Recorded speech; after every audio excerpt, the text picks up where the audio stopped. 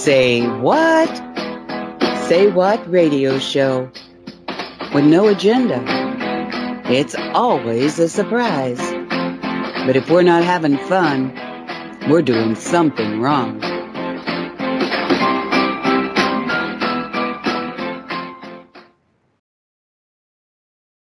And welcome to the Say What Show. It's April 29th, 2023.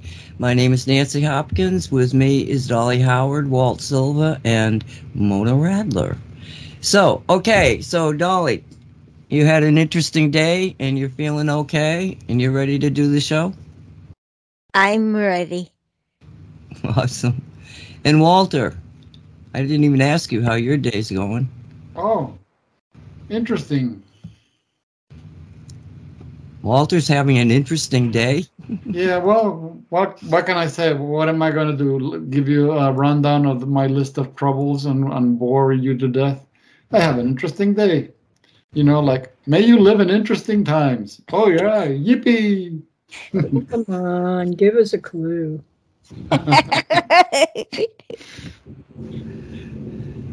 Okay. Next. Oh, he's not going to talk about it. Mona, how are you doing today? I went to a garage sale for a friend's baby's daddy who has colon cancer, kidney cancer, and lung cancer. Oh, no. Yeah, and he's only in his early 40s. Oh, jeez. Well, this stuff is coming in fast. People are being attacked, and he's definitely been attacked. So he hasn't been able to work in a long time. So they set up a big old garage sale, and yeah, I bet it was very, very, very successful. So, Mona, do you think, did he get vaxxed? I don't think he did. Oh, but wow. I think he had it years earlier, and they thought they got it. And just with the stresses of everything that's going on, all the electric, not everybody has shungite to keep the electric off of them, and so just a sad time. And just to be friends with his, the baby mama, she's a sweetheart.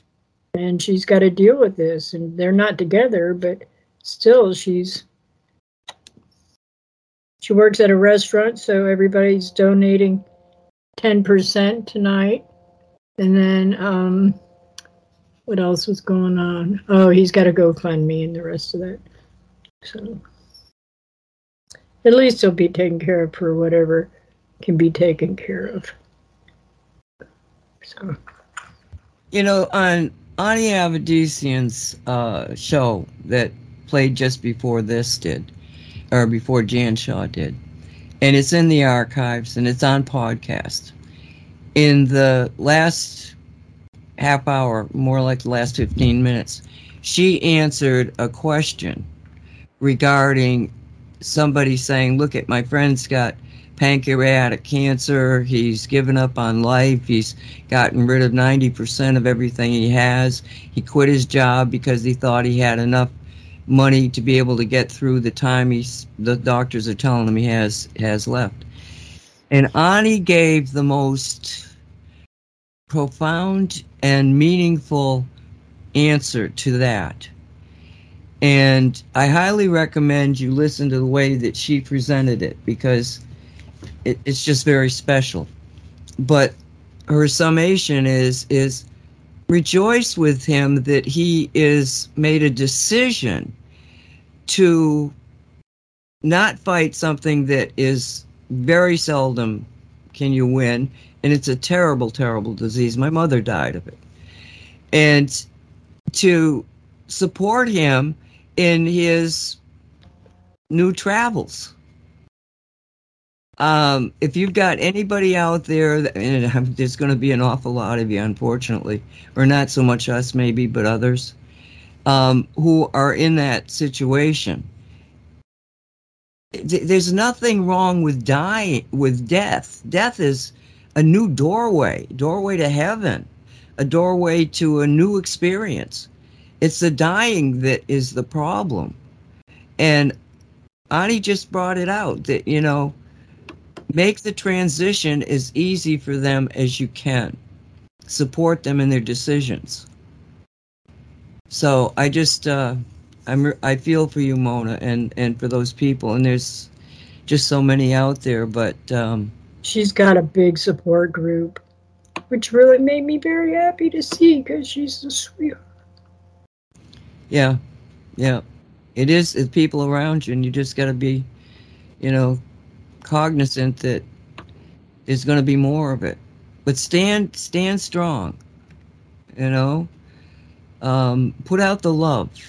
Don't fall into the energies of, losing and dying and all. Just be a beacon of positive energy. Well, the thing is that nobody takes into consideration that crying and longing and mourning for someone who is leaving or about to leave hurts them. It hurts them. It's terribly. In fact, it's for people who do, people that talk to those that have left and have and consult, do consult work for people that have members of their family who have left or a loved one who has left, and they. This is something that Dali used to do years ago, communicating, those who have left with those that have stayed behind, and those who have left always say the same thing: is that by crying for them, by longing for them, you're keeping them stuck. Instead of being happy for them, they finally get to go home, you actually hurt them. So the black people have the right idea, because in their culture they play music and they celebrate when somebody leaves. They don't cry for days on end, or like in the Italian culture, mourning is like a week long or a month long. That doesn't benefit anybody. It's just it does benefit the cabal because they feed on that energy.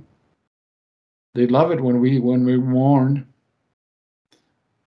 So there is something to it's not just a sentimental gesture. Remember, we're dealing with a universe of energy, so all energy counts.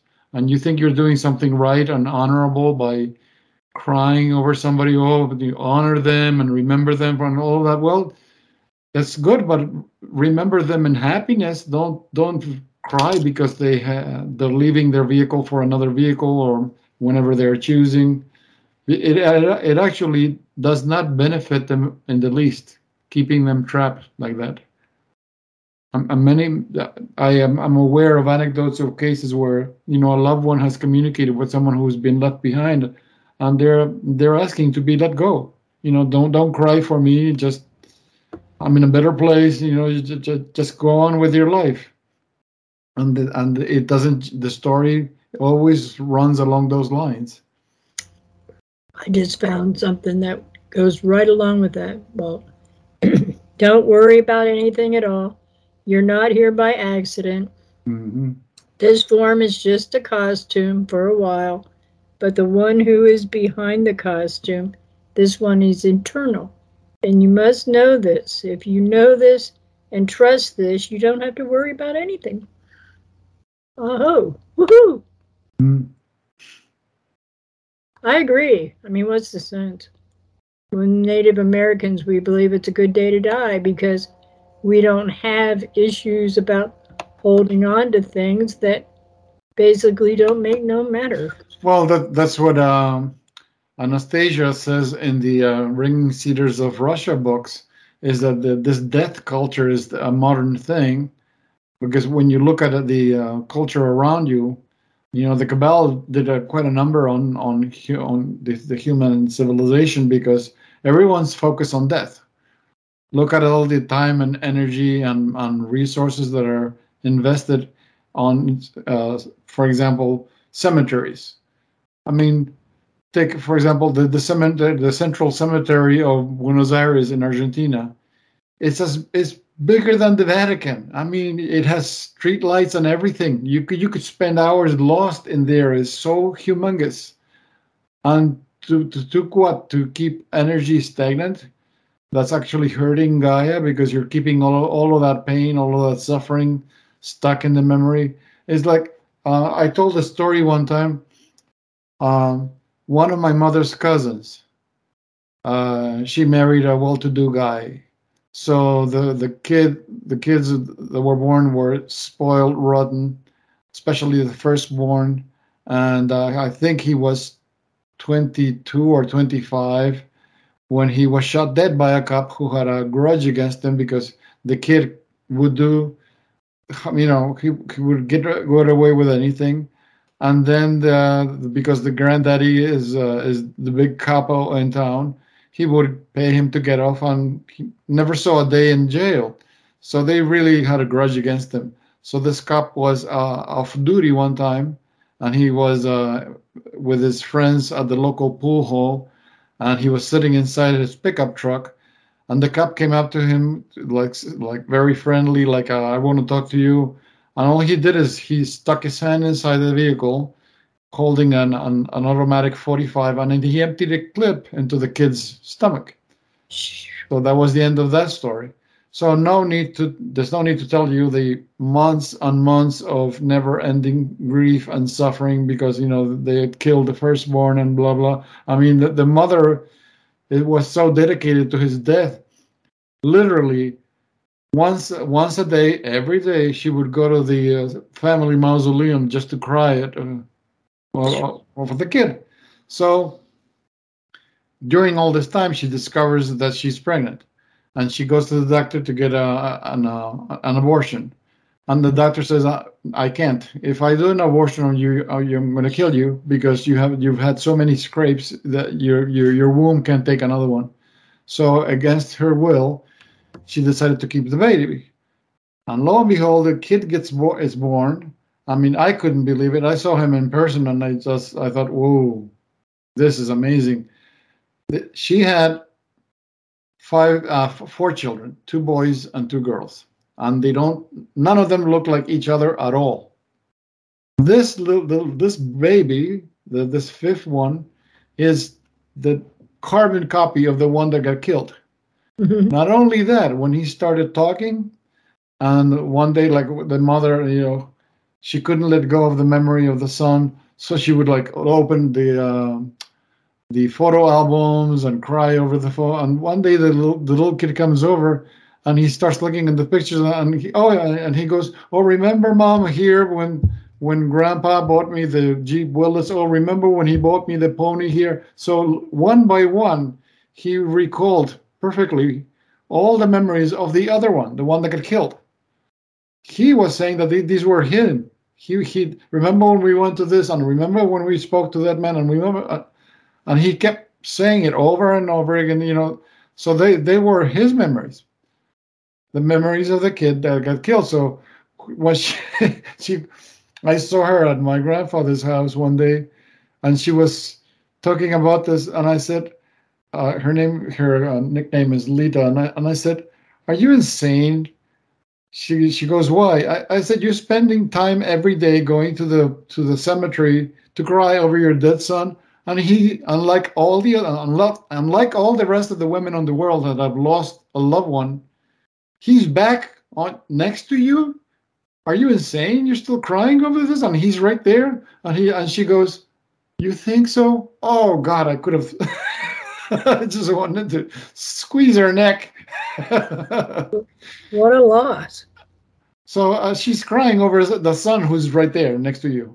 How do you like that? So the Bedros never cried over somebody dying. In fact, that they were just waiting. Okay, let's see what he looks like when he comes back. Because when they would talk about, little kids would say, would argue and say, "No, I remember I was there when this was," and they would correct somebody's remembering of something. So nobody spoke about death because there wasn't any. This death culture has been programmed onto us. Look at it. Look at the obsession with death. They practically worship it. But the whole situation is how are we to judge or say what was right or wrong because the universe had reason for that child to be taken. And then we're going to just say the universe is wrong? What the heck sense is that? No, the child is free to go. But you know what I mean. We waste so much. Unfortunately, we humans, with our limited perception of things, affected by the veil of forgetting, we can't see the other side. We can't talk to the folks on the other side. I wish we all had the capability that Dolly takes for granted, but we can't. So if we could do that, if we could just look through a little window at the other side and talk to the people who have gone, you wouldn't be crying for anybody. You'd be talking to your relatives, your neighbors, whoever had left, and you're like, oh, how you doing? It's like, oh, everything, yes, I'm planning on coming back. Yeah, maybe next year, and whatever. You carry on conversations like nothing at all. But we have this perception of and to make matters worse, there are religions that to this day they're still selling that pep that nobody you only live once. That YOLO thing, you only live once. And everybody, so if you gotta make it count, because if you don't make it count, you only live. Oh, come on, get off. It is ridiculous. It really is. I have a housemate downstairs. She lights a candle for a child that was taken from her almost 30 years ago. I'm like, do you realize how much energy you're wasting? Oh, no, she's got a healthy daughter. Why don't you pay more attention to the daughter? Yeah. Mornings, how do you know? I swear the miscarriage I had was my third living birth, and that she just irritated anyway, that's a whole different story. So, yeah, people just need to let go and quit thinking they have a clue. They think there's also the attitude of, don't forget one of the biggest gifts the Cabal has given humanity, the gift of guilt. If you're not remembering somebody, some loved one who left 20 years ago, you're a bad person. You have to keep. Yeah, I mean, I have a customer who she lives in California, but she's from Argentina, and her father died the year prior. So a year later, they're holding a special mass for the father, already an old man, not a young man.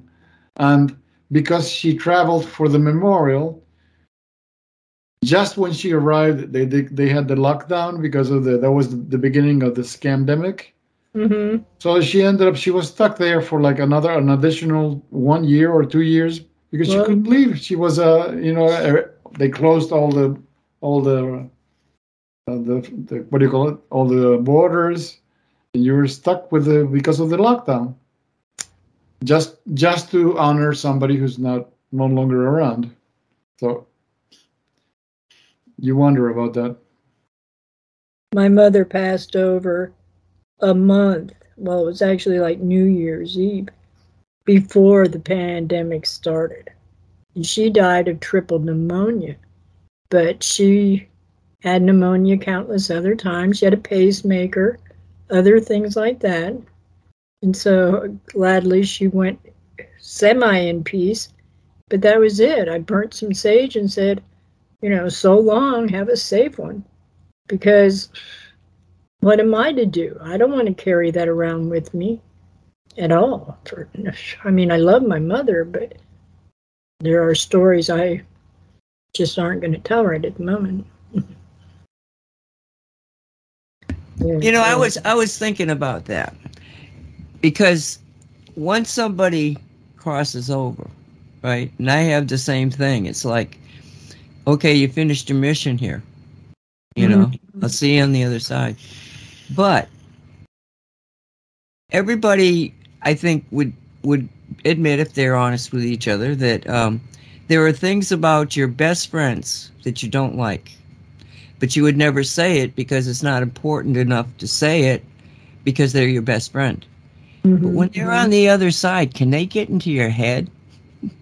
It's like, can they read our minds? It's like I'll go, yeah, I really loved her, but, and I'll start thinking about, the things that would irritate me, kind of, just because that was who she is. But I'm thinking, oh God, is she finding out what I really thought? That type of thing. Maybe nobody else thinks about that, but I've been having friends die, And it's even weirder than that, because it's okay. So you go through life and you get these friends, and if you're lucky, I guess, you end up knowing, oh, they passed away. Oh, they passed away. But how many other people in your life are gone that you don't know are gone? And I'm getting this feeling that there's an awful lot of people that are leaving. It's like, I don't know that we're getting the exact numbers of what's really happening out there. I agree. Agree totally. But it's this kind of creepy feeling that everybody's leaving the building. So maybe the background people are bowing out.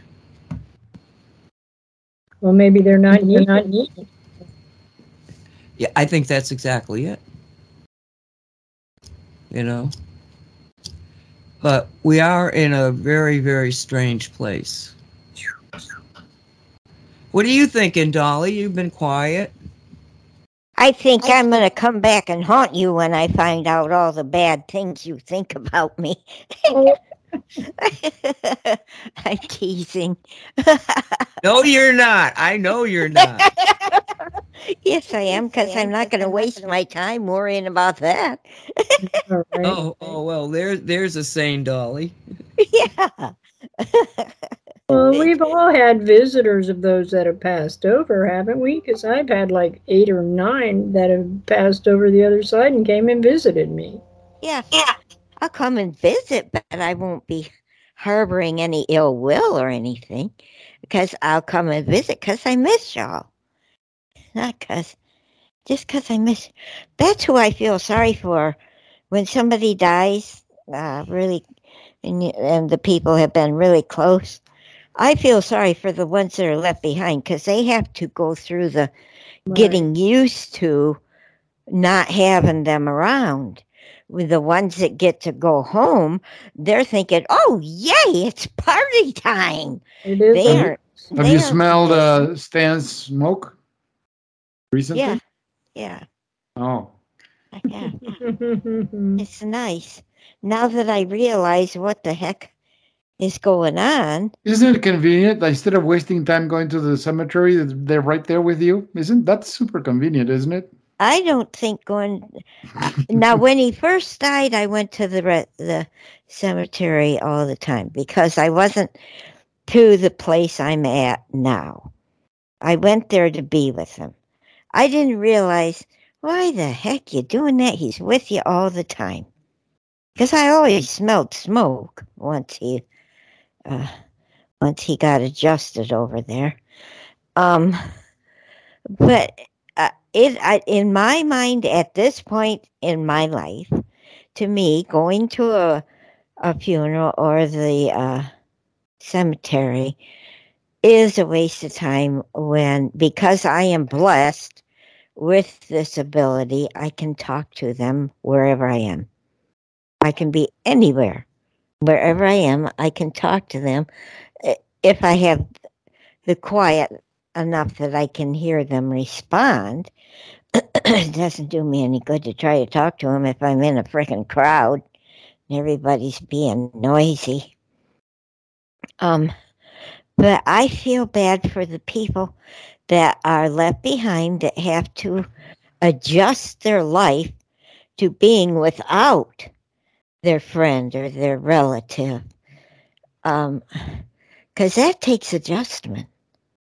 You get into this routine, and then The routine is changed, and then you have to adjust yourself to going through a change and missing the person and having to readjust your life because the person has gone home. And I celebrate like my mom. I did not go across the state to the west side to go to her funeral. Mom and I had an agreement before she left even. She'll come and visit with me.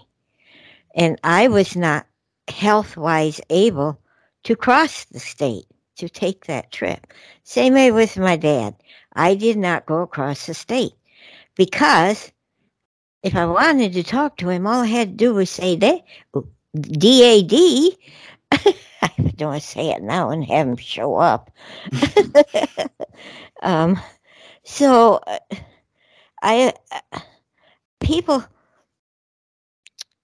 guess people need to make an adjustment in their thought process because all our lives we've been brought up, oh, somebody died, we got to be really sad. We got to cry. We got to mourn. We got to be really, really, really sad. Well, you can be sad, but it's because your life has changed. They're happy. They're happy, happy, happy, unless they're really bad people. They're really, really happy. Be happy for them. Change your routine so that you can get over the missing part of them so bad. Because I know what it's like to miss somebody so bad your heart breaks into tiny little pieces. I put myself through that.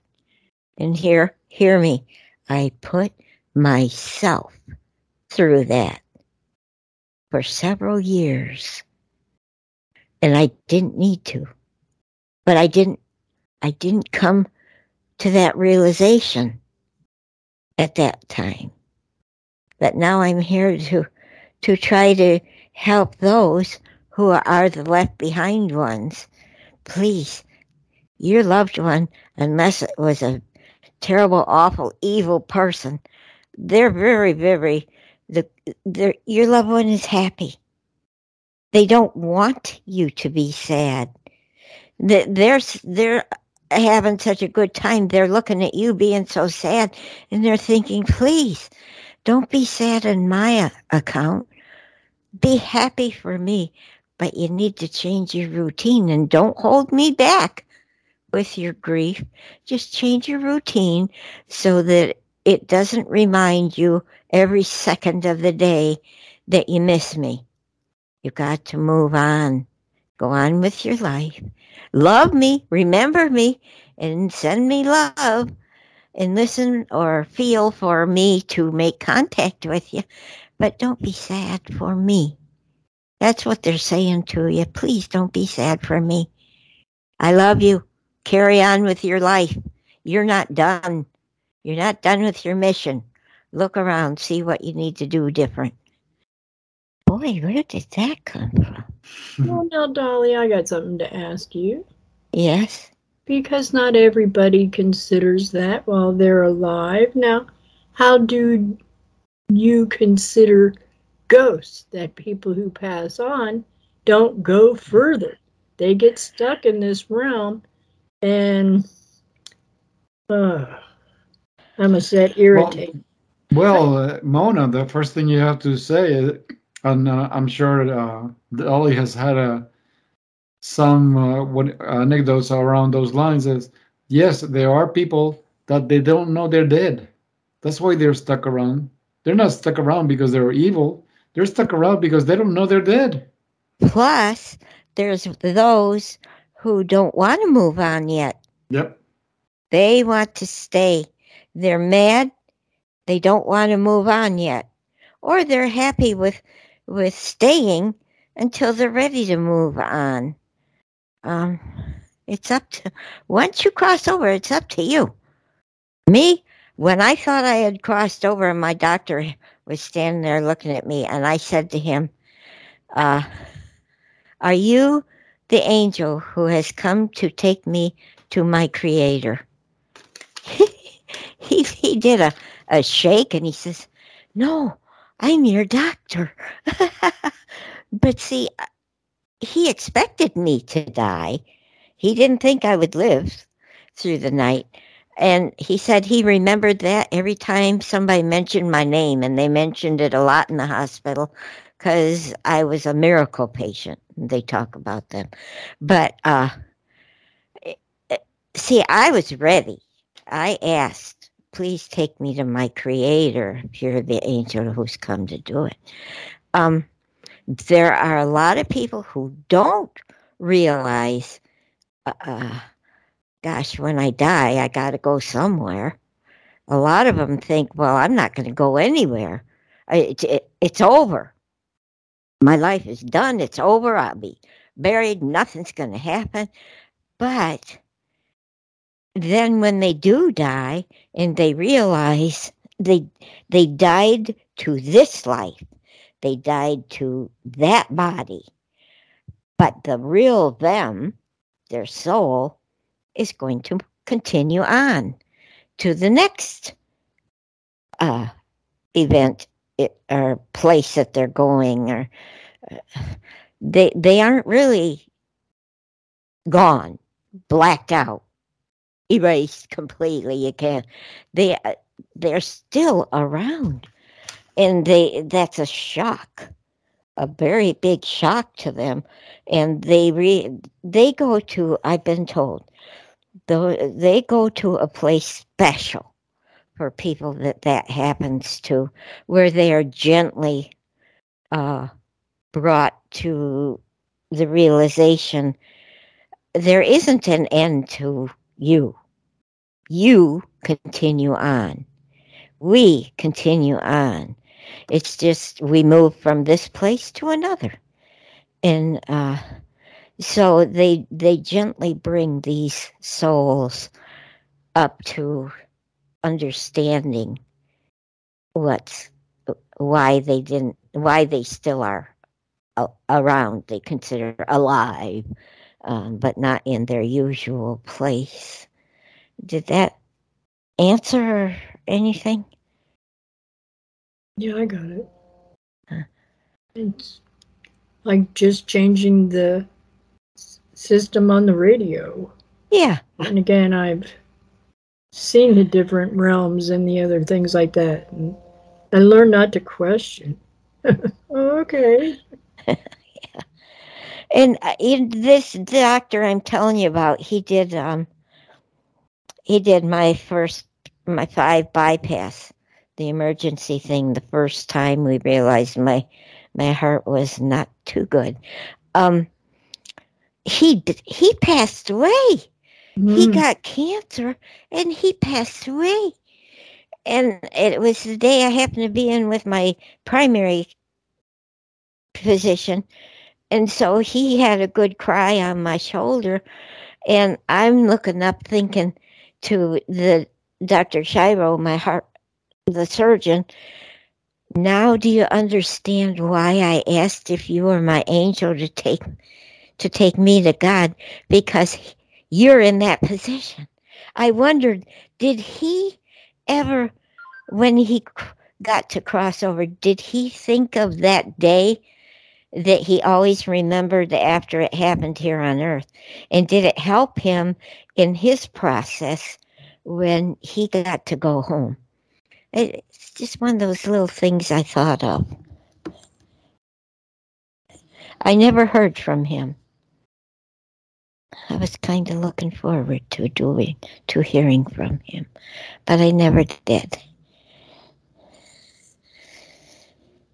They've got other things to do. Some come right back. Yeah. They're reborn again, like instant almost. So maybe he was reborn again. Well, you've seen even Dave. Sometimes he's busy doing something, and he even though he's always ready to talk with you, but sometimes he can't. Right. So we never know what they're doing on the other side. Right. So well, think of the man himself, that he was gifted with you being his patient and giving him that experience that he admitted would continually think about. He had to be pretty special. And you, being who you are, probably had a doctor that was pretty special. So he might have been essentially an advanced spirit, but you two never communicated on that. You were just there to give the experience to really begin to take the next step into a higher understanding. Yeah. I'm going to say now, where'd that come from? I don't know. For some reason, I was just thinking about walk-ins. Have you ever heard of that? Yes. Yes.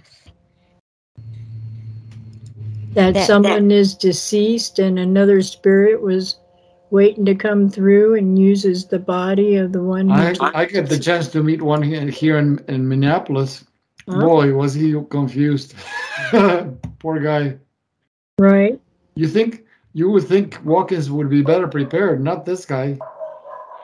I guess he volunteered too quickly. Well, remember they have the river of forgetfulness. Mm. No matter how fast they come over, they have to cross that. I don't know why. I'm just being told that. So they make this arrangement. The one who is already on the spirit, makes an arrangement with the one who's living here on earth. Yes, you can walk in my body and I will leave. They need this agreement. I will leave, you walk in. Because the one who's here doesn't want to be here anymore. And that's what they want to do, is leave. But the other one needs a body to come into. So they make that agreement. But the one that's going to walk into the body gets walked into the body, but sometimes they don't remember what the agreement was until later. And so they're all of a sudden, here they are, and they don't know what the heck's going on. Mm-hmm. Well, I feel sorry for them because if I try to imagine myself in that position, and heaven help me. Uh-huh. Yeah. It's like walking into the theater through the movies somewhere in the middle.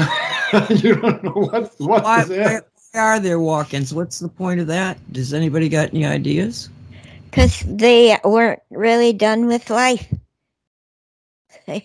They want to come back right now. They weren't done with living over here. And they think, and some of them don't have the time or the patience or the inclination to go through the hassle of being born and growing up again. They don't want that. They want to pick up where they left off. Yeah. So I get it. Going through childhood, especially now in the middle of this spiritual war, it's not fun. Not a fun place to be. Especially on a planet where, children were being, consumed like livestock. Yeah, it's scary. It is. Very. Wow. Yeah. See, yeah. To me, death is just a part of life. That's right. I look at it like we're born to live and die and then live again. Or continue our life, not live again, continue life. It's just a continuation, one place to another. We come, we fulfill our missions, hopefully, and move on to the next, whatever we're moving on to. I don't look at death as something that's just, oh, no, it's death. Oh, now you're ruining the spirit of Halloween. The thing that is the worst thing about death is how. That could frighten you right to death. Well, that's why I say you shouldn't be afraid of death. It's the dying that's the bitch. Yeah, absolutely. And if we just realize that if we don't have to make that decision to go through suffering and pain. It's a transition. I think that part of that situation is one of giving a storyline to the passage in a way that is full of drama. Most of us aren't full of drama. I mean, we talk about drama, but our lives are, well, I don't know. Walt says that his is a little bit crazy right now. But in the scheme of things, we don't like drama. You know how you got some people and that's all they want in their lives? There's drama, drama, drama, drama, drama. Yeah. You know? Well, their dying is the greatest drama of their life. Now, if you don't believe that that's necessary, which I don't, you know, then, and say, I don't want any drama associated with the at all, you know, well, then I guess we can just ascend. We don't have to do any of that crap, right? It's just a matter of how you're looking at things. But no, nowhere is it more true. What the thing that you say in the laws of cosmic reality is that where you create your own reality. Well, nowhere is it more true. You do create your own reality, and if the only format or concept of life that you understand is drama, then that's what it is. That's what you'll have, because that's what you designed. So it's perfectly normal for you, not normal for others. Not everybody loves drama. No, I don't like wasting time. Okay, for some reason I'm getting I'm being asked to talk about something that is really very interesting. Okay, so I've had this flood issue, right? Now, what's really happening is that the water is rushing in from the front of the house. Now, before, when it would flood out, it was because it was raining, and the draining was all natural draining.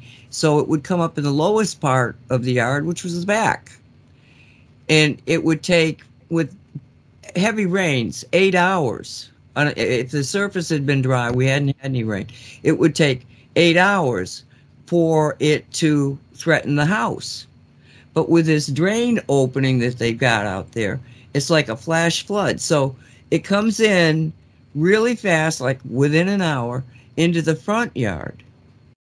But what's really interesting about it is the house is got a big slab, but on top of the slab has been built up, so there's another 2 inches before the bottom of the house itself, inside the house.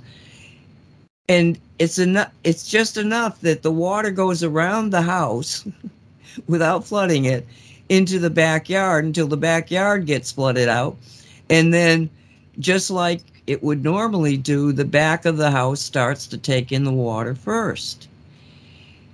So it's this really strange kind of a phenomena I'm in. I reported it to the government. We'll see what they say.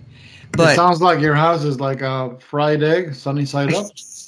Yeah, it's like crazy. So anyway, but in this not knowing, let's say the 3D, what was really happening, because it was just way too bizarre. I started to talk to Gaia wasn't even talking to me. I checked on the Eagle, and yep, it's doing fine. It's doing what it's supposed to be doing, but why am I about to flood out, And talked to the Jinn, and it was like, they don't like to get into some of this stuff, this kind of stuff. They can do a lot of things, but this stuff really is kind of like out of their, what do they pay grade, I guess you call it. They're laughing. So all of a sudden I think of Saint Germain, and I think of the purple. Some people call it the purple ray. Sometimes it's the purple flame, but it's a purple energy. The violet energy that is the dominant energy signature of the age of Aquarius, which is the age that we are now in. And So it's pouring like unbelievable. I mean, it's like just coming down hard. And I've gone through everything and everybody I know, and I'm still about to flood out. Now, mind you, I didn't understand it was going around the house. To me, it was a matter of minutes before I was going to, everything was up. I mean, I was ready for at least 3 feet. Well, not 3 feet with the computer stuff on the table, but let's say 2.5 feet. So, I'm in this mindset, and all of a sudden I think of Saint Germain, I think of the purple ray, and I said, well, why not? And all of a sudden I just saw the purple ray surrounding me in my environment, and boom, that fast, the rain stopped. Cool. And I never flooded out. But then somebody said something about it, and there's these synchronicities, so I'm going like, okay, so this is thought in action, which means that maybe we should start thinking in terms of utilizing the purple flame or the purple ray, the energy of violet, and I can't sit here and tell you, how to do that or what to do, because to me, this is kind of new to me too, so basically when I'm calling in that energy, I'm focusing on that energy. It's more of, well, let me see if I get it. If I think about it this way, well, let's try this way, and seeing what changes are being made in the way that the energy is feeling around me. So it's just something to think about. If I, excuse me, hold one. Why do we say we got a frog in our throat when that happens? I'm just throwing it out there because when I love to play in my own mind. I have as a kid. I mean, it's just something I do. And so I play with these different thoughts and then, try to see how are they working, because really somebody's going to control your mind. Somebody's going to mind wash it. Might as well be you. Yeah, well, that's where the word visualization comes in, because if you visualize a specific color, you're actually invoking the energy of that color, whether you like it or not. It has nothing to do with I'm just having this fantasy. No, it's the energy that you're invoking. That's why I tell the people, like for some of my devices, like the energy projecting cylinder, and I tell them, just because this is enabled with shungite, when you visualize a specific color, that's exactly what it's going to do. It's going to project that particular color, because that's what you're visualizing. So it's responding to that. So you can do it with any of your devices. The resonator, like the resonator that I sent to Dolly, which is the Ho'oponopono resonator. Well, if she visualizes it putting out purple light, that's what she's going to get, the purple energy, because it's responding to her consciousness, to her awareness. It's not a fantasy. You'll notice, especially you guys are energy sensitive. Try it. Try to visualize a green light or a blue light. Try to visualize that purple light, and immediately you'll notice the change. Well, that's very true. But, and that I have probably most every type of resonator that you ever made. Plus, I've got energy devices that I've made. Plus, I've got a jar full of nectar. I mean, I've got just an incredible, this whole house is, the floors, the walls are quartzite, which is quartz. And I've come to realize that the only real tool I need is my human body. We're all these little energy devices, and we just have to start playing with it with our own beingness. And so when you say to people, envision the purple, you're doing that. Exactly. So if you're doing that, you can also say, okay, I want to throw a love blanket, and you can imagine a love blanket. It's as real as anything else. You're dealing with energy. Exactly. I always use the example to illustrate that. I always okay. Think about this. For example, you're fully dressed and you're sitting in a chair in your kitchen, and you close your eyes and you have an erotic thought. Well, don't you experience arousal in your body? Why? You're fully dressed. You're not naked in a room with somebody. You're fully dressed and you're just sitting in the kitchen, and yet your body is responsive as if you were doing an erotic activity. It just goes to show the basic self, the low soul, the soul of the body doesn't know the difference between what's real and what's imaginary in your mind. So it's responding in like manner. So it's responding to you. So do you think the body knows the difference? That the purple light, the purple ray that you're visualizing is not really being projected by anything, but it's inside your imagination? Do you think the body knows? No, it doesn't. But it's going to respond to it, and it's going to support that energy because it's in your awareness, it's in your consciousness. And the human body has been so designed to be this perfect energy device. Mm-hmm. You go from the mind into the heart. Let the heart be charged with emotions. Throw it out any chakra that happens to be your prominent chakra. Because I think that I think that certain people, it's like my mind is in my stomach, in that area. I don't know that it is for everybody else. But if I really want to see something happen, I have to go through the concept of engaging that center, thinking about it, and seeing. Well, that makes perfect sense because it's the oneness. That's what you're describing. That's where the body brain is. Yeah, and that part of the body is not affected by the veil of forgetting, so it's perfectly open to the other side. So that's right on.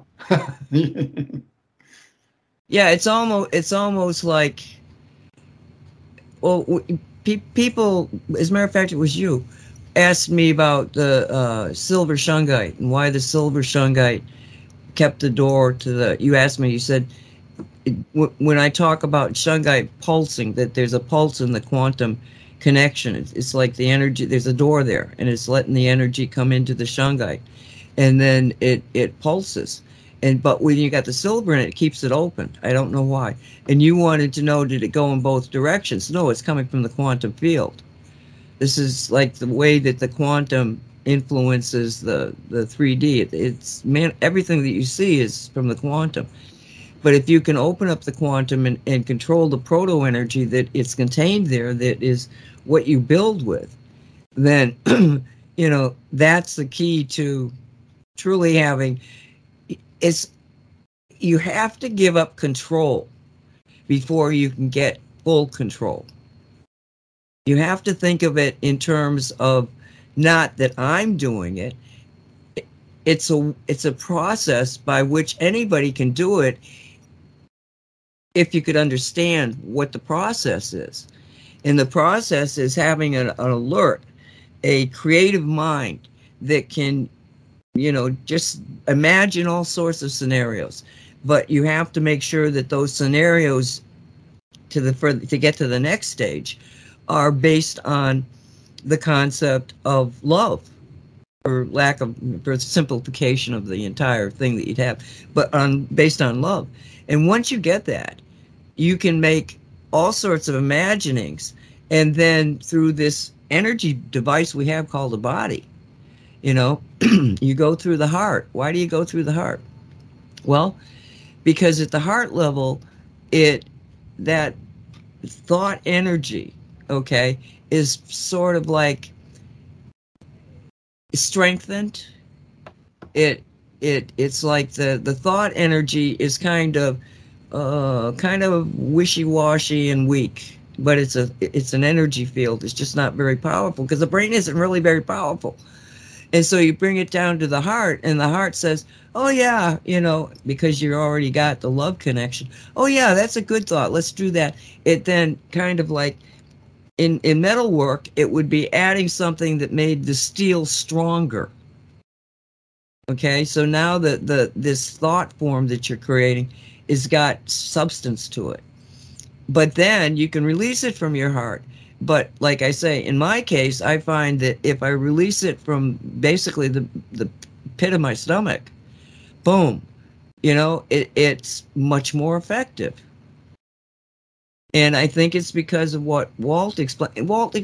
Kind of expand on that. What? The brain that we have in our stomach, so that people may not understand that, because we've talked about. Yes, Dr. Costa. I don't know in what year this happened. He did some work for University of San Diego, and it was a concept that they weren't aware of, the body brain, where the if you look at the anatomy of the human body, the area of the pit of the stomach has a tremendous amount of neural pathways in it. So it's considered the body brain. And that's why the body has its own soul, or some practitioners call it the lower soul, others call it the lower self, because it does. And when he would teach people the 15-step process, the thing to do, like Dali does it, it's second nature to her. She doesn't have to think about it. She doesn't have to do anything special. She just does it because it's natural for her. But for people who want to communicate with their guides or some entity on the other side, that's where you have to take your consciousness. You have to bring it down from the head into the body brain, because the body brain, like the rest of the cells in the body, are not affected by the veil of forgetting. They're not. So when you're in the body brain, you can actually see the other side on it. You can communicate with the folks on the other side. You can communicate with your guides on the other side. So that's the way to do it. You go into the body brain, which is what he used to refer to as the oneness, and he would teach you how to reach that state. And you would do a visualization practice, because you want it to be in the one. And if, depending on how someone is doing it, they can go past it, which is too low, or they cannot, or they're too high. They have to be at the one. So when you're at the one, you're right there. You're in full view and full contact with your guides, and you can ask questions and you can get healing. That's why he came up with that hypnotherapy, the 15-step process, because you would walk down 20 steps and then you would walk up 15 steps to go into that state, into the oneness, which is in the pit of the stomach.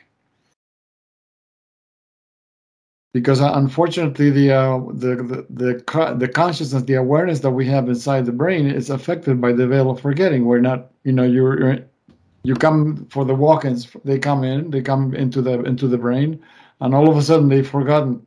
Okay, why am I here? Why am I back? That's the. I think I started to talk about the quantum connection, and I think in this, that lower brain, that I don't like thinking of it as a brain. It's almost like it's a very complex system, but I think it's full of quantum connections, because there's a Hammermill and Penrose. He's a British scientist that won the Nobel Prize, and these two guys got together. Now, Hammermill, I think it is, but he was an anesthesiologist, and he got really interested in how it was that he could put technically somebody in a state of death so they felt no pain, but he could revive them and their memories would still be there. They'd still be the same person. They'd still like the same stuff, And so he and Penrose got together, and they developed this concept that human memory is actually contained within, I think, the mitochondria, but part of this, it's the structure of the cell, what keeps the cell kind of like, this scaffolding of the cell, and that in that mechanism that it's in every single cell, that's where the quantum level memory stays. And because it doesn't need very much energy, he can put people, in quotes, technically in a state of death, and it doesn't need much to maintain, so they can't pick it up and record. Oh yeah, we're still got them alive because we can see the quantum action. So they put this thing out, and the mainstream media went berserk. But Penrose knew they would, and he said, look, the only way you can disprove us is to prove that there's no quantum connection at the cellular level. So why don't you go see if there's a quantum connection, and if you do, you're going to see these things. And he gave them a list of quantum phenomena that they would find at that level. So 10 years later, they finally come up with the conclusions that, my God, these people are right. So I think in that area that we're talking about, it may be that there is a greater amount of this quantum activity happening, in my opinion. Now, we're actually a little over the top of the hour. Mona sent me 2 music pieces from High Res and Jimmy Levy. I think it's what it's pronounced. But I love them, but then I found another one. Now it's 4 minutes long. And this is not the type of music that Walt and Dolly like. But if you just give it a chance and listen to it and the message, and I'll see you in 4 minutes. It's called Faith Over Fear.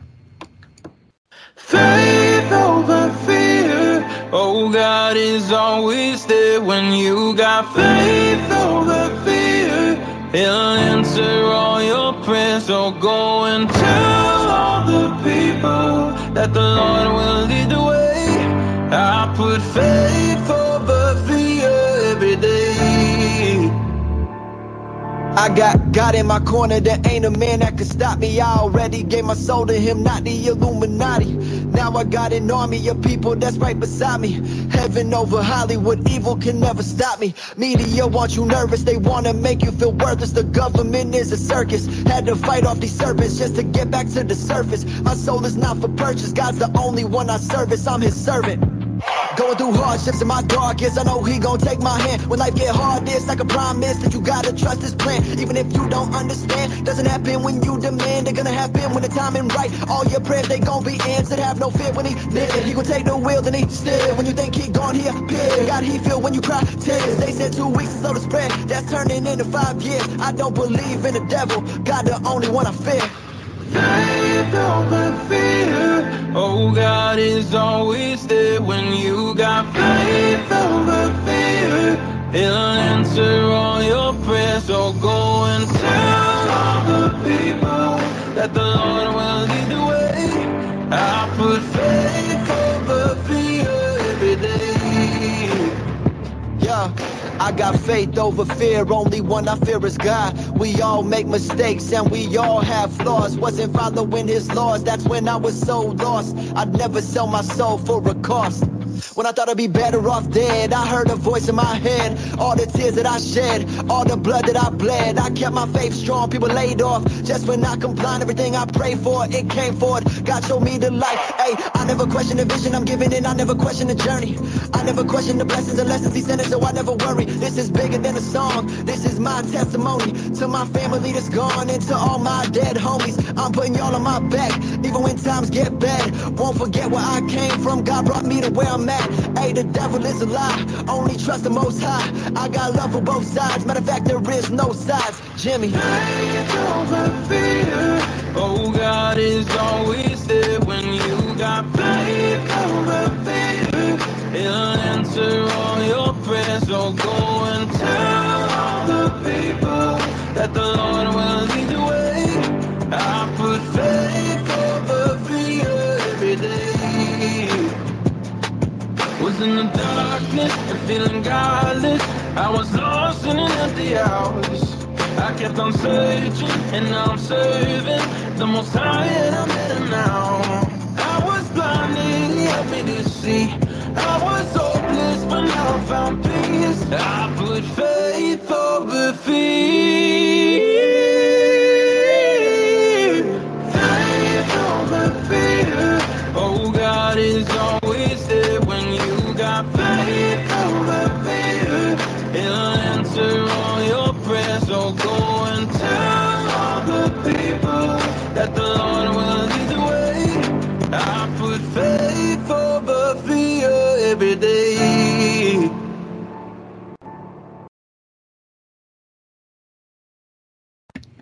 And welcome back to Say What. It's April 29th, 2023. My name is Nancy Hopkins. With me is Dolly Howard, Walt Silva, and Mona Radler.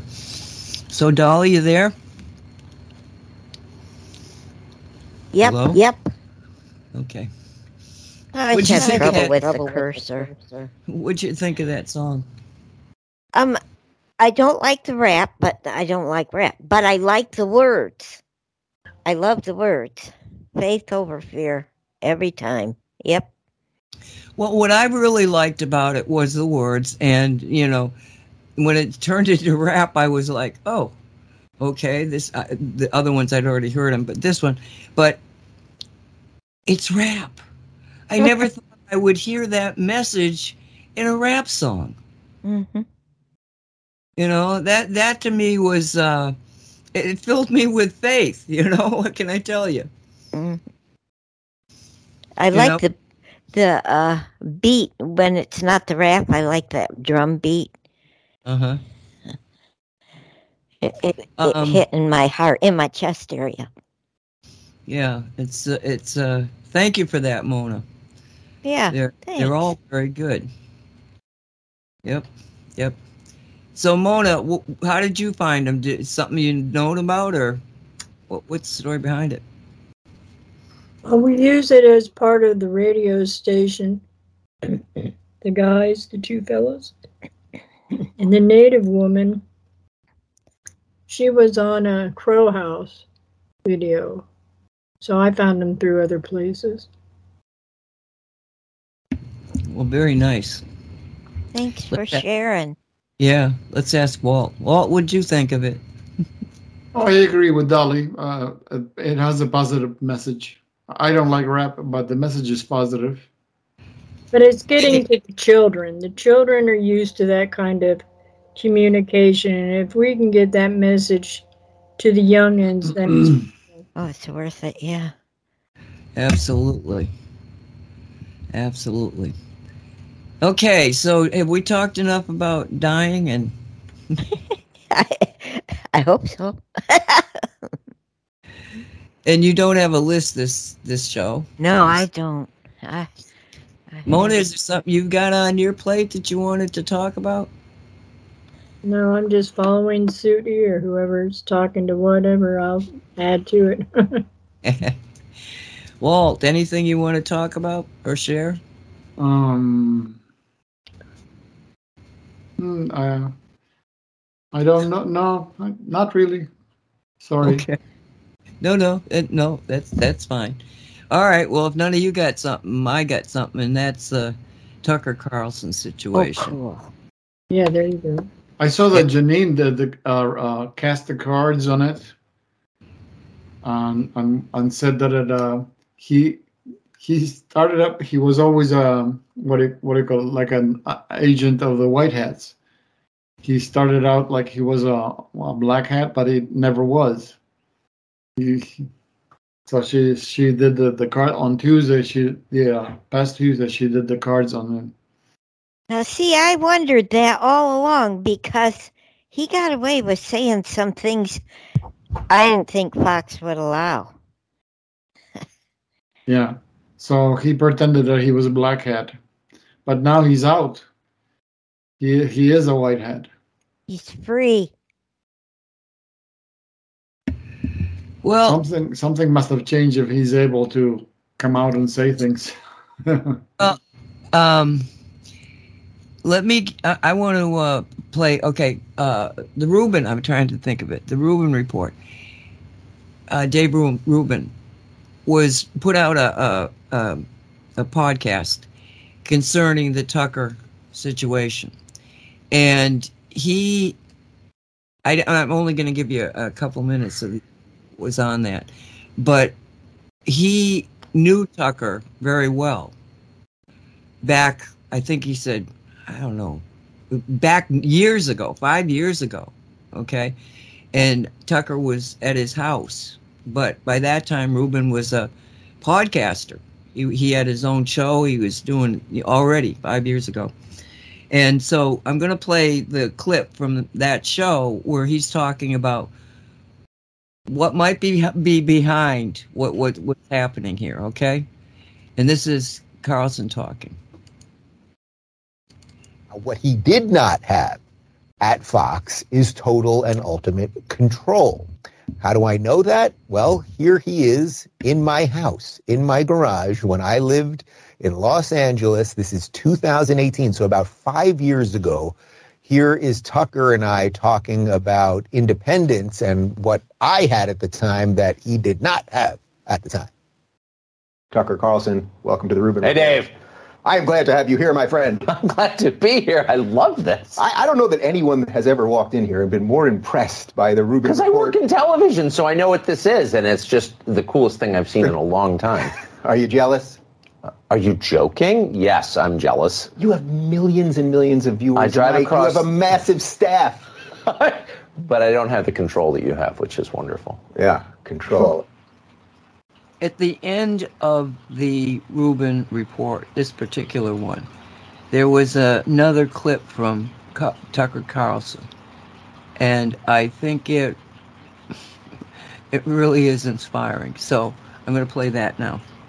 And once you say one true thing and stick with it, all kinds of other true things occur to you. The truth is contagious. Lying is, but the truth is as well. And the second you decide to tell the truth about something, you are filled with this, I don't want to get supernatural on you, but you are filled with this power from somewhere else. Try it. Tell the truth about something. You feel it every day. The more you tell the truth, the stronger you become. That's completely real. It's measurable in the way that you feel. And of course, the opposite is also true. The more you lie, the weaker and more terrified you become. We all know that feeling. You lie about something and all of a sudden you're a prisoner of that lie. You are diminished by it. You are weak and afraid. Drug and alcohol use is the same way. It makes you weak and afraid. But you look around and you see these people, and some of them really have paid a heavy price for telling the truth. And they are cast out of their groups, whatever those groups are, but they do it anyway. And I look on at those people with the deepest possible admiration. I am paid to do that. I face no penalty. Someone came up to me like, "You're so brave." Really? I'm a talk show host. It's like I can have any opinion I want. That's my job. That's why they pay me. It's not brave to tell the truth on a cable news show. And if you're not doing that, you're really an idiot. You're really craven. You're lying on television? Why would you do that? You're literally making a living to say what you think, and you can't even do that? Please.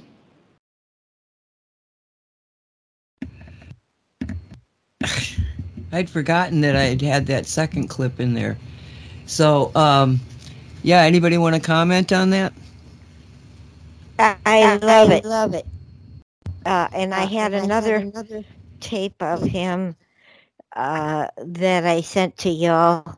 And I couldn't send it to Mona because I didn't have her email. Where the last words in this thing, Tucker says is, "I'll see you soon." I've got it. I can play it right now. Oh, yay.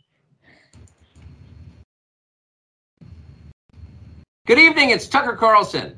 One of the first things you realize when you step outside the noise for a few days is how many genuinely nice people there are in this country. Kind and decent people, people who really care about what's true, and a bunch of hilarious people also, a lot of those. It's got to be the majority of the population, even now. So that's heartening. The other thing you notice when you take a little time off is how unbelievably stupid most of the debates you see on television are. They're completely irrelevant. They mean nothing. In 5 years, we won't even remember that we had them. Trust me, as someone who's participated. And yet at the same time, and this is the amazing thing, the undeniably big topics, the ones that will define our future, get virtually no discussion at all. War, civil liberties, emerging science, demographic change, corporate power, natural resources. When was the last time you heard a legitimate debate about any of those issues? It's been a long time. Debates like that are not permitted in American media. Both political parties and their donors have reached consensus on what benefits them, and they actively collude to shut down any conversation about it. Suddenly, the United States looks very much like a one-party state. That's a depressing realization, but it's not permanent.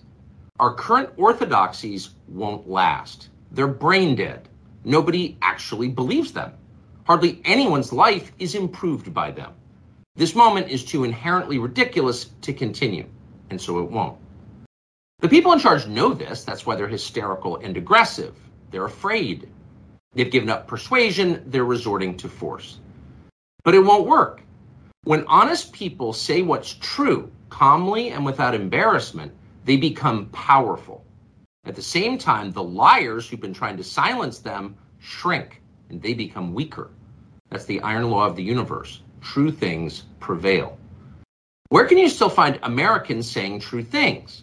There aren't many places left, but there are some, and that's enough.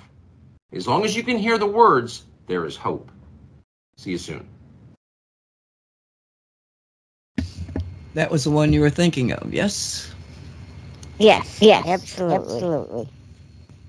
See you soon. Well, now Jan went through the concept that Fox may still have him under contract until December of 2024. You know, and maybe they'd try to shut him up. But how the hell are you going to shut him up? You going to sue him? You know, and how long is that going to take? I mean, I don't think he would buckle to any of it, you know. But yeah, this is big. This is very, very big. Because already there's talk. I mean, Rubin himself was talking about Tucker and Rumble.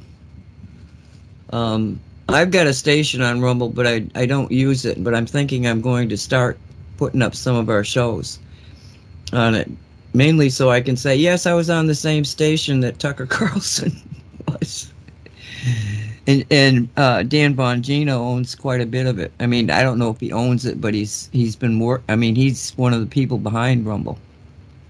Now, Rumble started out as a very good format, but I heard the guy that started it, and he really wanted a place other than Facebook where people who wanted to talk about good things could go and not be bothered by, the things the real things. And so that's what it started out as. But it was the alternative. I mean, I got on it as soon as, I think before I was thrown out of YouTube. But I had trouble uploading on it.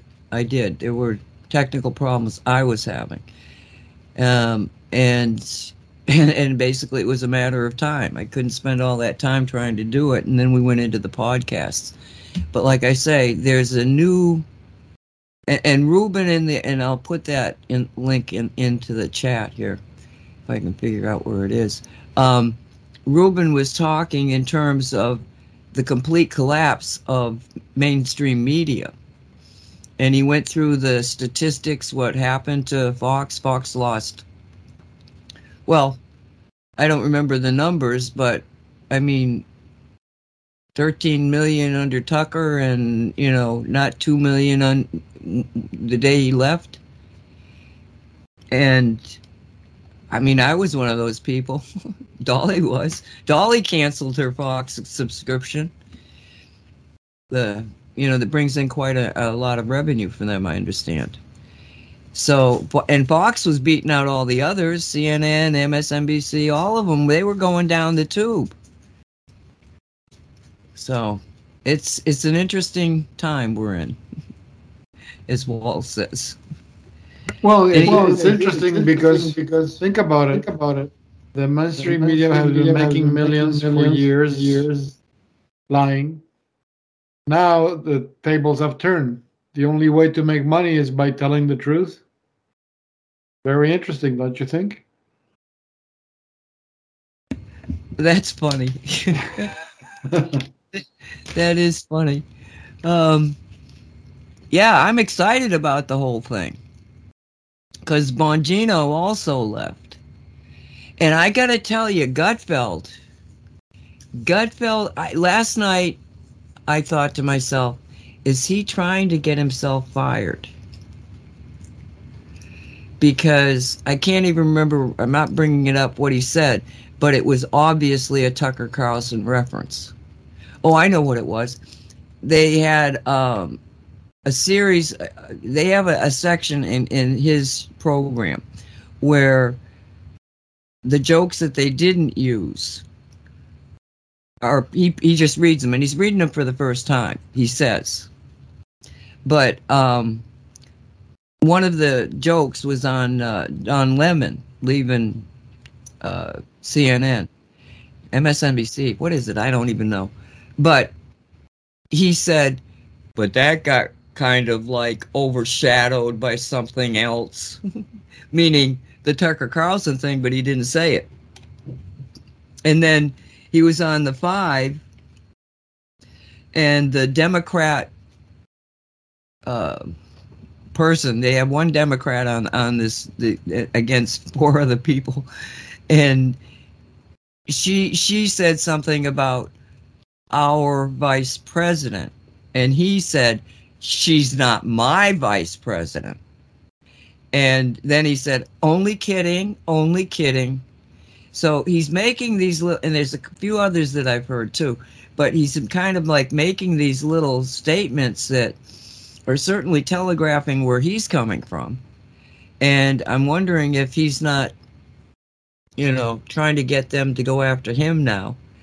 Because if he goes where Tucker is, everything is going to be fine. You know what I'm saying? Anybody want to comment?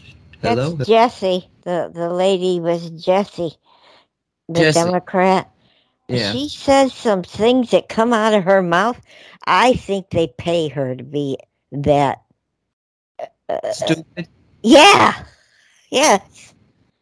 I swear they pay her to be that. No one could believe some of that crap she says. I used to get upset, but now I just think, they're paying her.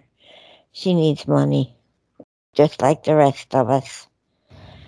But well, I'm not so sure that's true, because when she was pregnant, she actually was sane.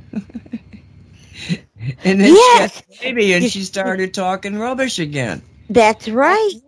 So I'm not sure that. I think these people are programmed to believe this stuff. They really believe this stuff.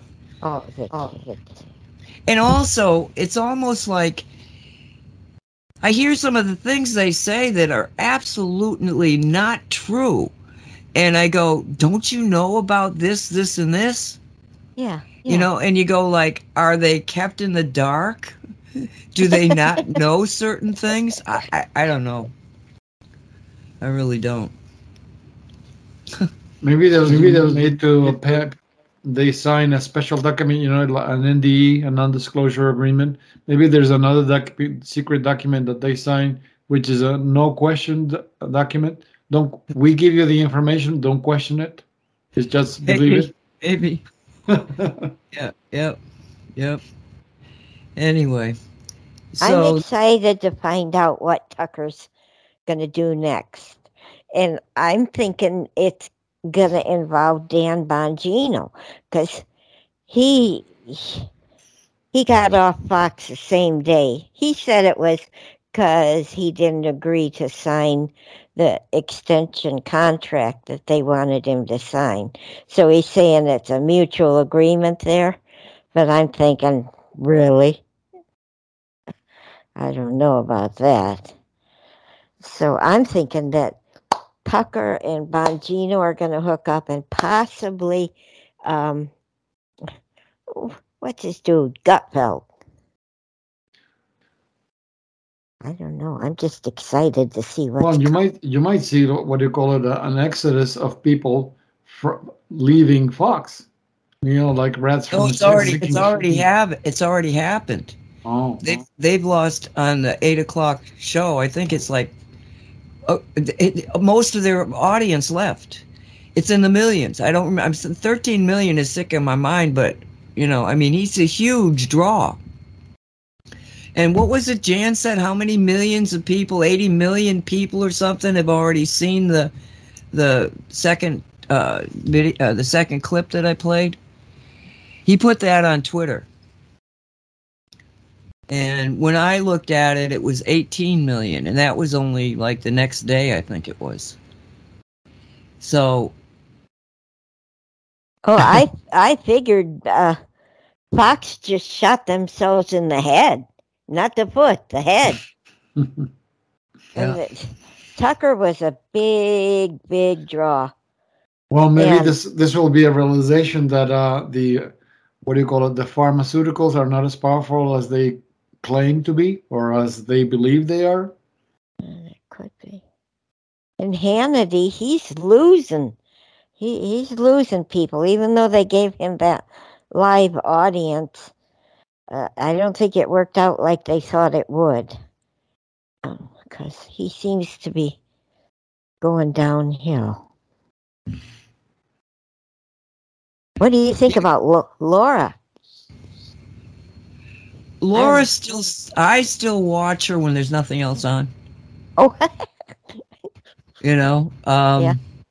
I don't pay too much attention to her, but she does have, well, I remember when Trump lost and she acted like she was scared to death of losing her job. Do you remember that? Yeah, I do. Uh-huh. You know, and then it took months before she seemed to be getting, comfortable that she was all right. Yeah. And I'm not detecting that she feels, not yet, am I detecting that she feels she might be on the chopping block. But again, she's a single mom with a bunch of kids. So, I don't know. But they're all going down because, the only reason I watched Fox was for Tucker Carlson and, well, Gutfeld. Gutfeld's getting a little old. Yep. To me. Yep. But it was always Tucker. My whole day revolved around the 8:00 show with Tucker. Mm-hmm. Mine too. I would just wait for 8:00.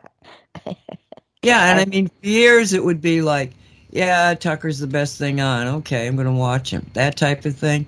Uh-huh. But in the last year and a half, going on 2 years, it was like, what's he going to say tonight? What's he going to say tonight? I stopped taping. I would, get the tape. I would turn on the tape recorder in the computer to catch what he was saying that night. But I stopped doing it because every night it was something else. It was just, he kept sounding more and more like us until he was getting into things I didn't even know. Yeah.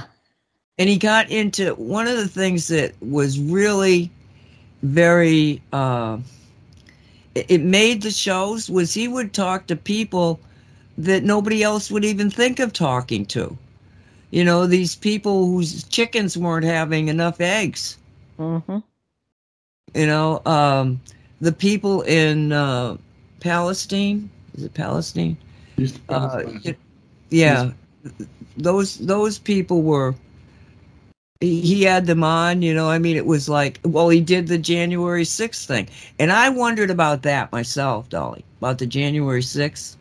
Mm-hmm. Why did they send it only to Tucker? Oh, yeah. I Me was too. very Yeah. suspicious of that because it was almost like if you want to knock this guy out, yeah, give him something he has to put on. And, he did. But they counted on him telling the truth because he could have spun it in another way. Correct? Correct. I agree with that. But he kept reporting the truth. And that's what they needed. Someone, okay, who can we give this to that was going to tell the truth? not going Right. to spin it, to benefit the bad guys. Right. But I suspect that, in doing that, he almost sealed his own fate. I think he knew Yeah. when he did it. He knew. I think he was planning back then what he was going to do next. The exit card. Yeah. Jan says the whole MSM is imploding. And Yep. she said something about 69 million. I don't know what that refers to. Maybe Well, how many people have left Fox? No, probably who have seen him on that video. On that thing, yeah. Yeah. And she says the end of the industry of lies. The whole when it. Oh no, that was Walt. When responding to Jan's, the whole MSM is imploding. Jan says Tucker's executive producer has left as well, and he's the one who has access to the J6 videos. Is Tucker the only one who has access to those, Jan? January 6th is J6. It'll take her a few seconds to hear us and respond. Wow.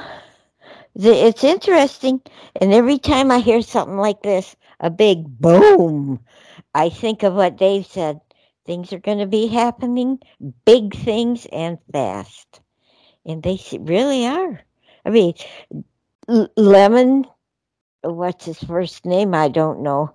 From that CNN or whatever, he got let go the same day Tucker and Bongino got let go.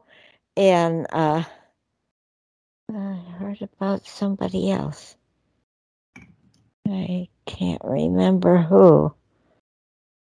But things are really, big things are happening. Jan says, yes, so it seems that Tucker is the only one who has access to the January 6th videos. That would be sweet, because if Fox was thinking, we're going to get those January 6th things from Tucker, and they don't, boy, that's going to be a real cutthroat thing for Fox, in my opinion.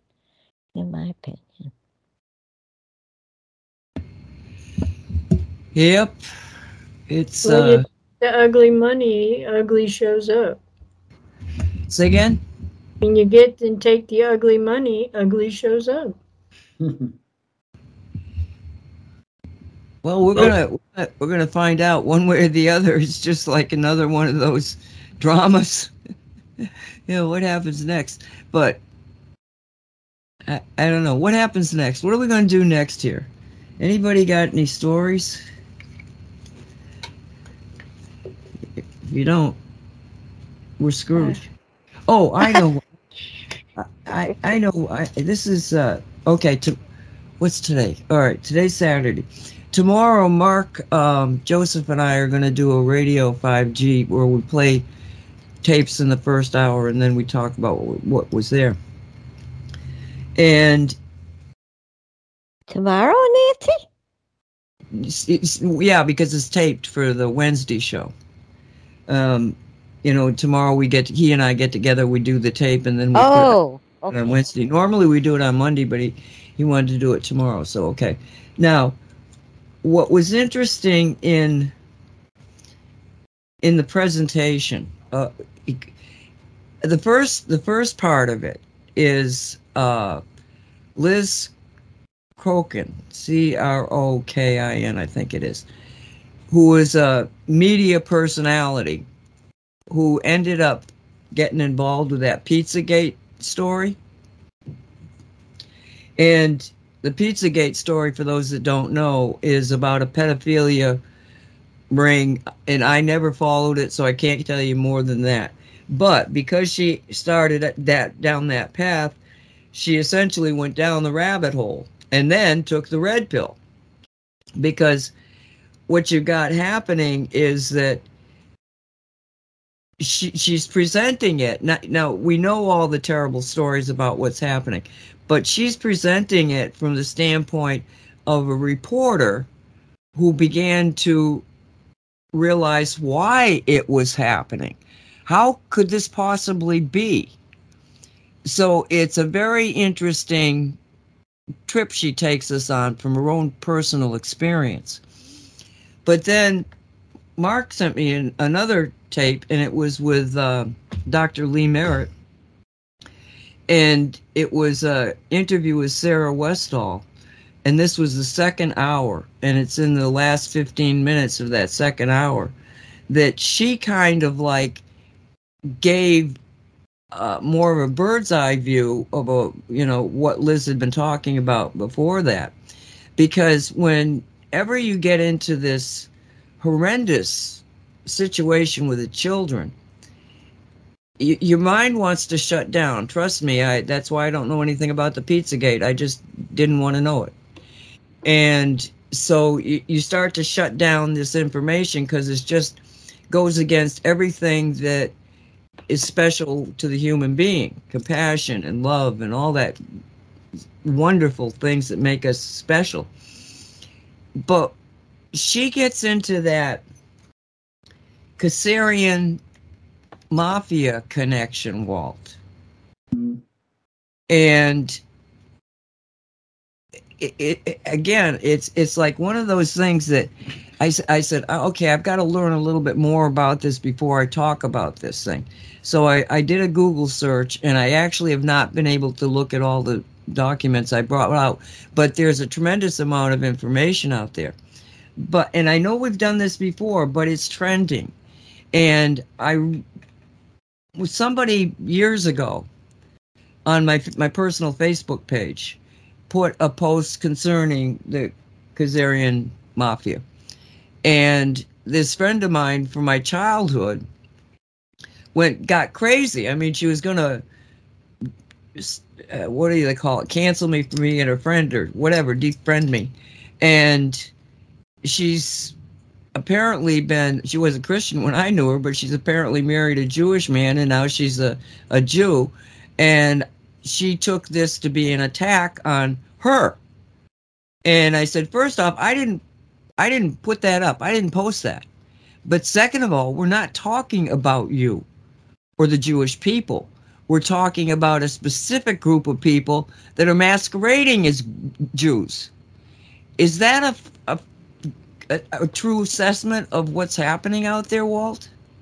Yeah. That's how they got away from being executed, because all the neighboring at the time, this happened way back at the time of Babylon.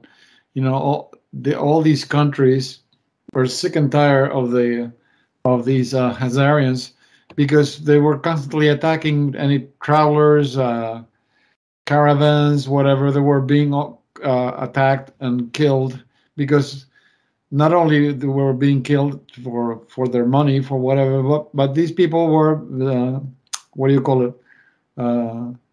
They were Luciferian. They were worshiping the devil, and they were sacrificing humans in honor of their demons and whatever bad entities they worship.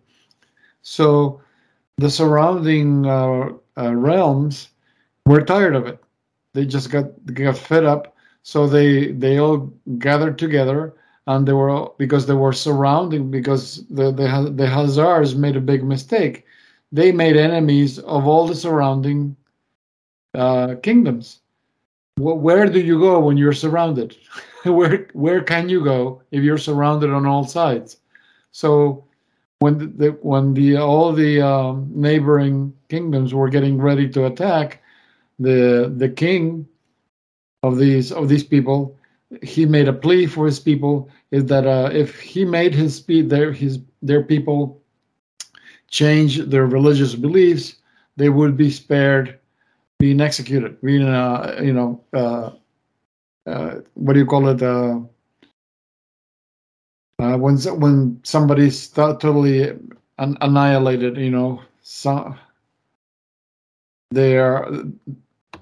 So he saved the people. He saved the people's lives by swearing. I don't know if documentation was signed, but he swore to all these other kings that his people would be changing their religion.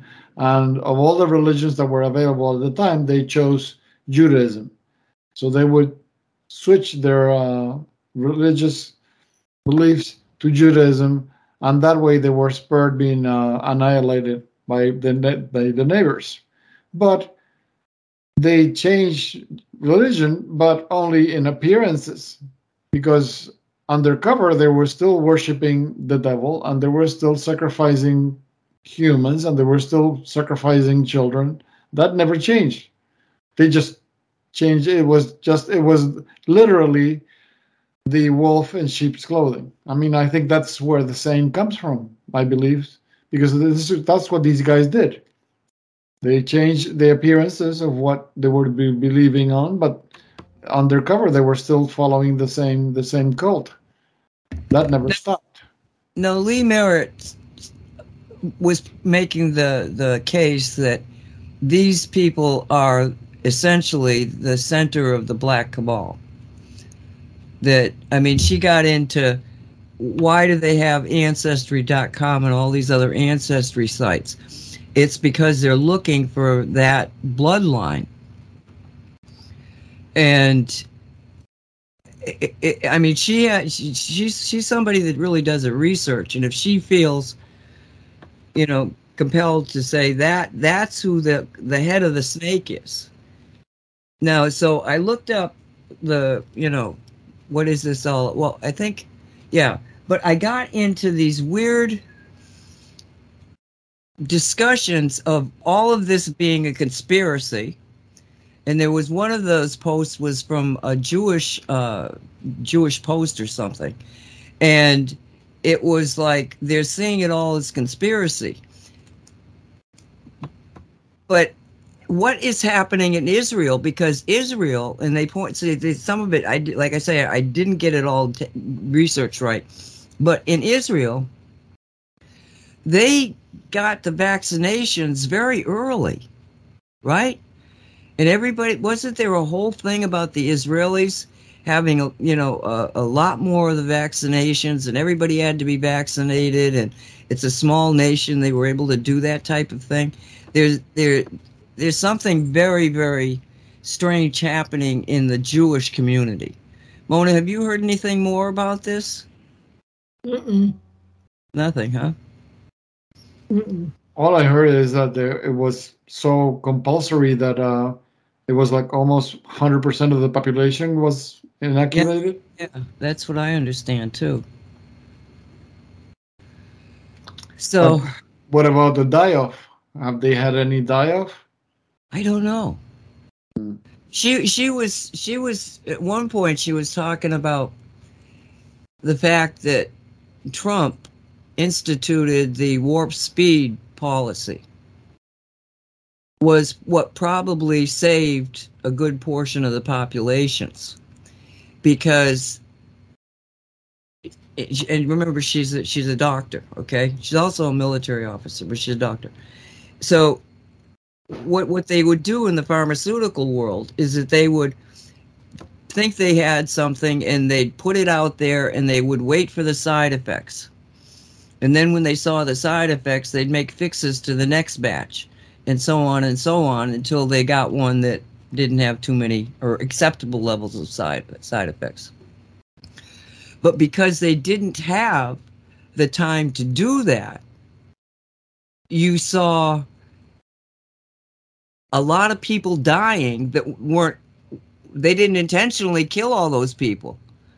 It was part of the bad stuff they had, and they, it was the first stuff out there.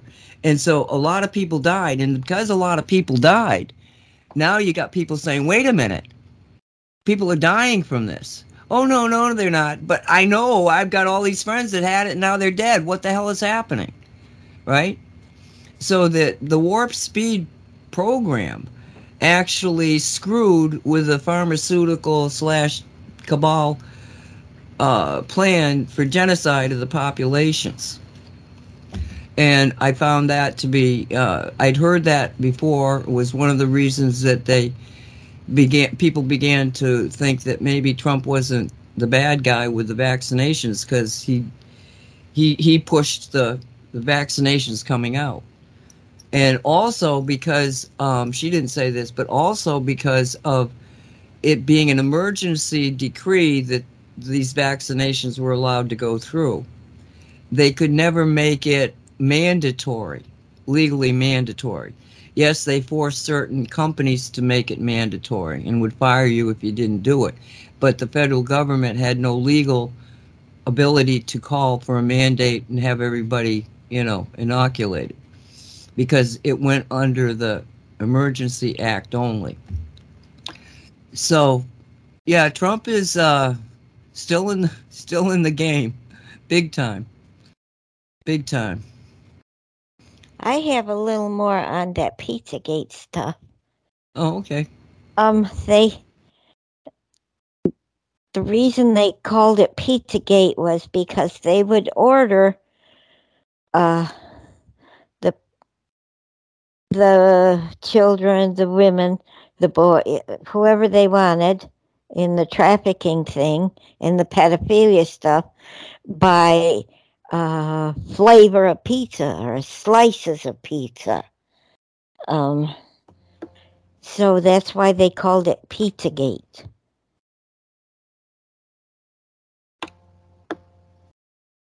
So you mean when you order a victim, you order the victim based on a specific type of pizza order? Pizza, yes. Right. Mm. Yeah. And I think it was also political because it was kept in that cycle or that circle. Yeah. Well, Liz points out that people say, well, if all these elite people were involved in all these pedophilia situations, why aren't the cops involved? And she said, because the cops are involved. Right. They go after the people that, like the politicians and the entertainers and the cops, and drag them into this sick, whatever it is. So that's how they keep getting the protection they do.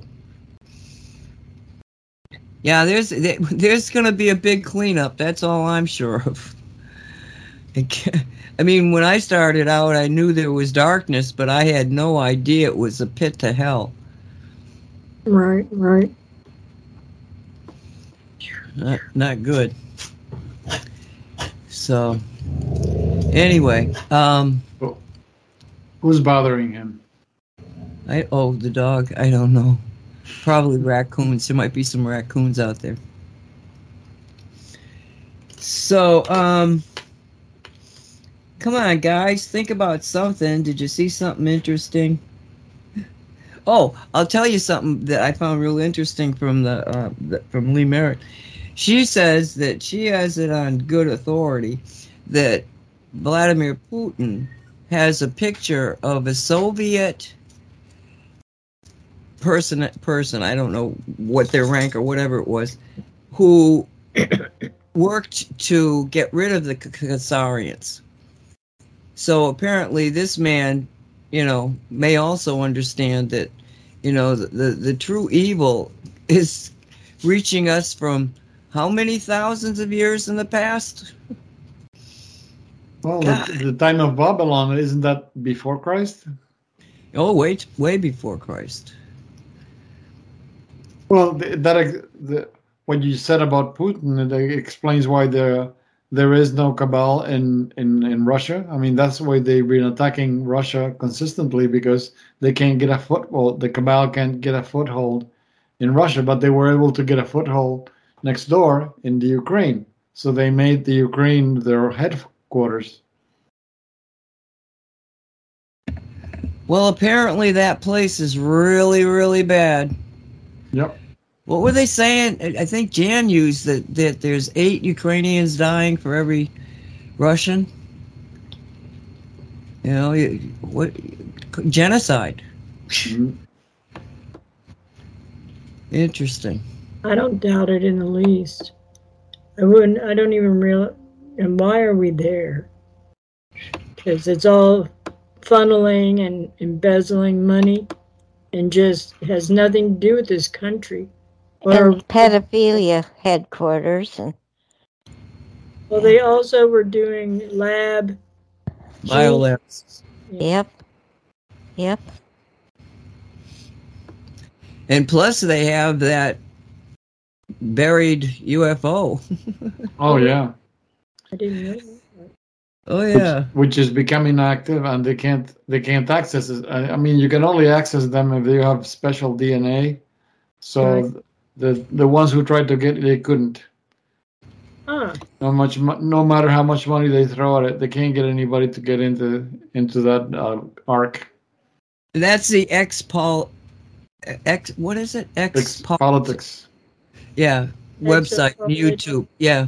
They did a number of shows. They were on YouTube. They probably still are, because nobody would believe it, about these buried UFO things that you have to be of a certain frequency to even enter them. Now, there's supposedly one in the Atlantic, and then the one in the Ukraine was interesting in that there was some real probability that it was true, because the Russians made a military move towards essentially a desert in the Ukraine, which is an odd thing to have in the Ukraine, but made a beeline for it very early in the game.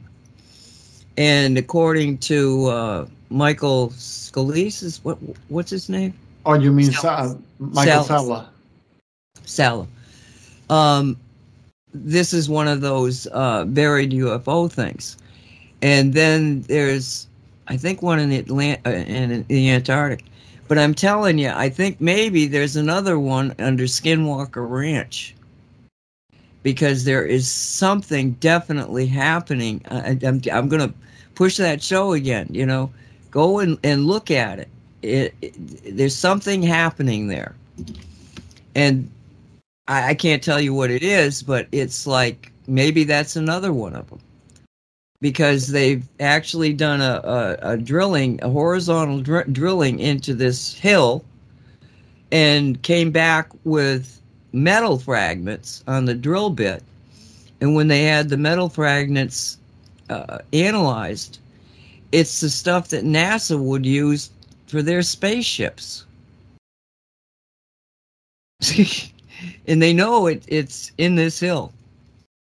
They hit it with a drill, but then they can't go any further. And it's apparently round or, saucer shaped, because the bit wants to go to the left or the right, not straight. It's, hitting something that's harder than the bit. didn't they say they're going to try to do that one again this year? Yeah. Well, right now, what they're going to do, the next show, I think, is that they're going to do an entire, I guess they use radar. I'm not sure which system they're using, underground penetrating radar, to see if they can't see the shape of it. It's funny to me that sometimes they've missed some of the, basic scientific stuff that I know from Oak Island. Yeah. I'm surprised that if this is all real and true, I'm surprised that this is being allowed to be televised, because this sounds like national security type stuff. Well, it gets even better, because the one of the people that are involved in this just admitted to the rest of the team that he had been the chief science officer for the UFO thing that they were doing for they don't call it UFO, aerial. UAP. UAP, unidentified aerial phenomena. Mm-hmm. That he was the chief science officer, but he had to keep state secrets. But he'd been released from them and was telling not only his, co-workers there, but the rest of the world. And there's black helicopters over it all the time. I mean, it's like, it seems like some kind of a disclosure is what it seems like. That's and Travis Taver you're thinking of. Yes, and Travis and the others are going on a live tour to talk to audiences about what they found, because remember, right now it's showing, so they probably shut down the thing until the next episode. So right now in this hiatus type of thing, they're going around talking to real live people, live audience. I wished I could go wherever they go, but I guess I'll just have to see it like other people, the poll people on TV. Wait a minute, can't you remote view like Nancy? I don't know. Mm-hmm. I don't like to do it alone. Well, Dave is with you all the time. No, I like to do it with, like, Nancy. Oh. I don't like to do it without Nancy. I'll put it that way. Maybe on the Cosmic Reality Show, we'll take a remote view. Okay. You remember that show when I gave you a number and said, I told the audience, I want you to, just write down whatever images are coming into your head. And it was Coral Castle right down the street from me. And so afterwards, you gave all sorts of weird things, the waterfall, the flowers, the parking lot, all this stuff. And then I asked Walt, and Walt said, was it the Giza Plaza? And I said, we'll come back to you. And then I showed you pictures of the castle, and you went, yes, that's it. And it was so accurate as to what you had seen, indicating you had, in fact, remote viewed something that all I gave you was a number for. And then I turned my focus on Walt, and I said, I think he did it. I think I said, look up on Google Earth and see if you can see a picture of the Coral Castle. And when he saw a satellite picture of the Coral Castle, it was very reminiscent of the Giza Plateau. What was down there? What he saw. Wow. Yeah, and all he said, I said something to him. Does that look like what you saw? And he went, yes. And that was it. He wouldn't say another word. Which goes to prove I'm not a remote viewer. Oh, yes, you are. You just take it from high level, man. But anyway, maybe we'll play around with that in Cosmic Reality, 6 to 8 on Tuesday, Eastern Time. So that'll be a lot of fun. Yeah, we're 2 minutes out of the show. You guys want to say adios? I'll start with you, Dolly. Thanks for being with us, y'all.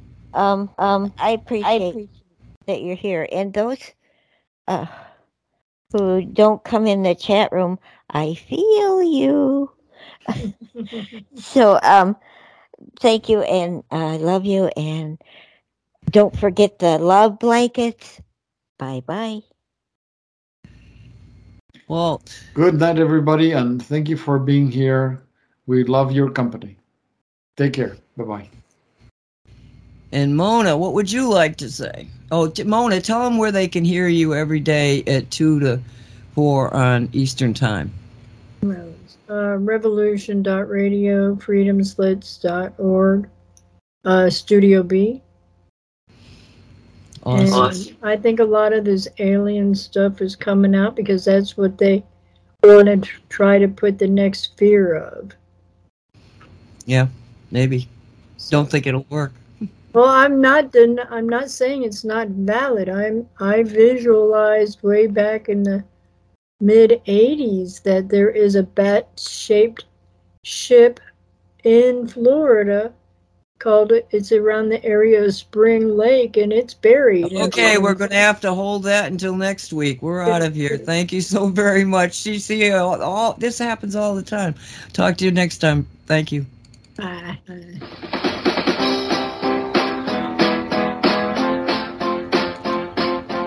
Say what? Say What radio show. With no agenda. It's always a surprise. But if we're not having fun, we're doing something wrong.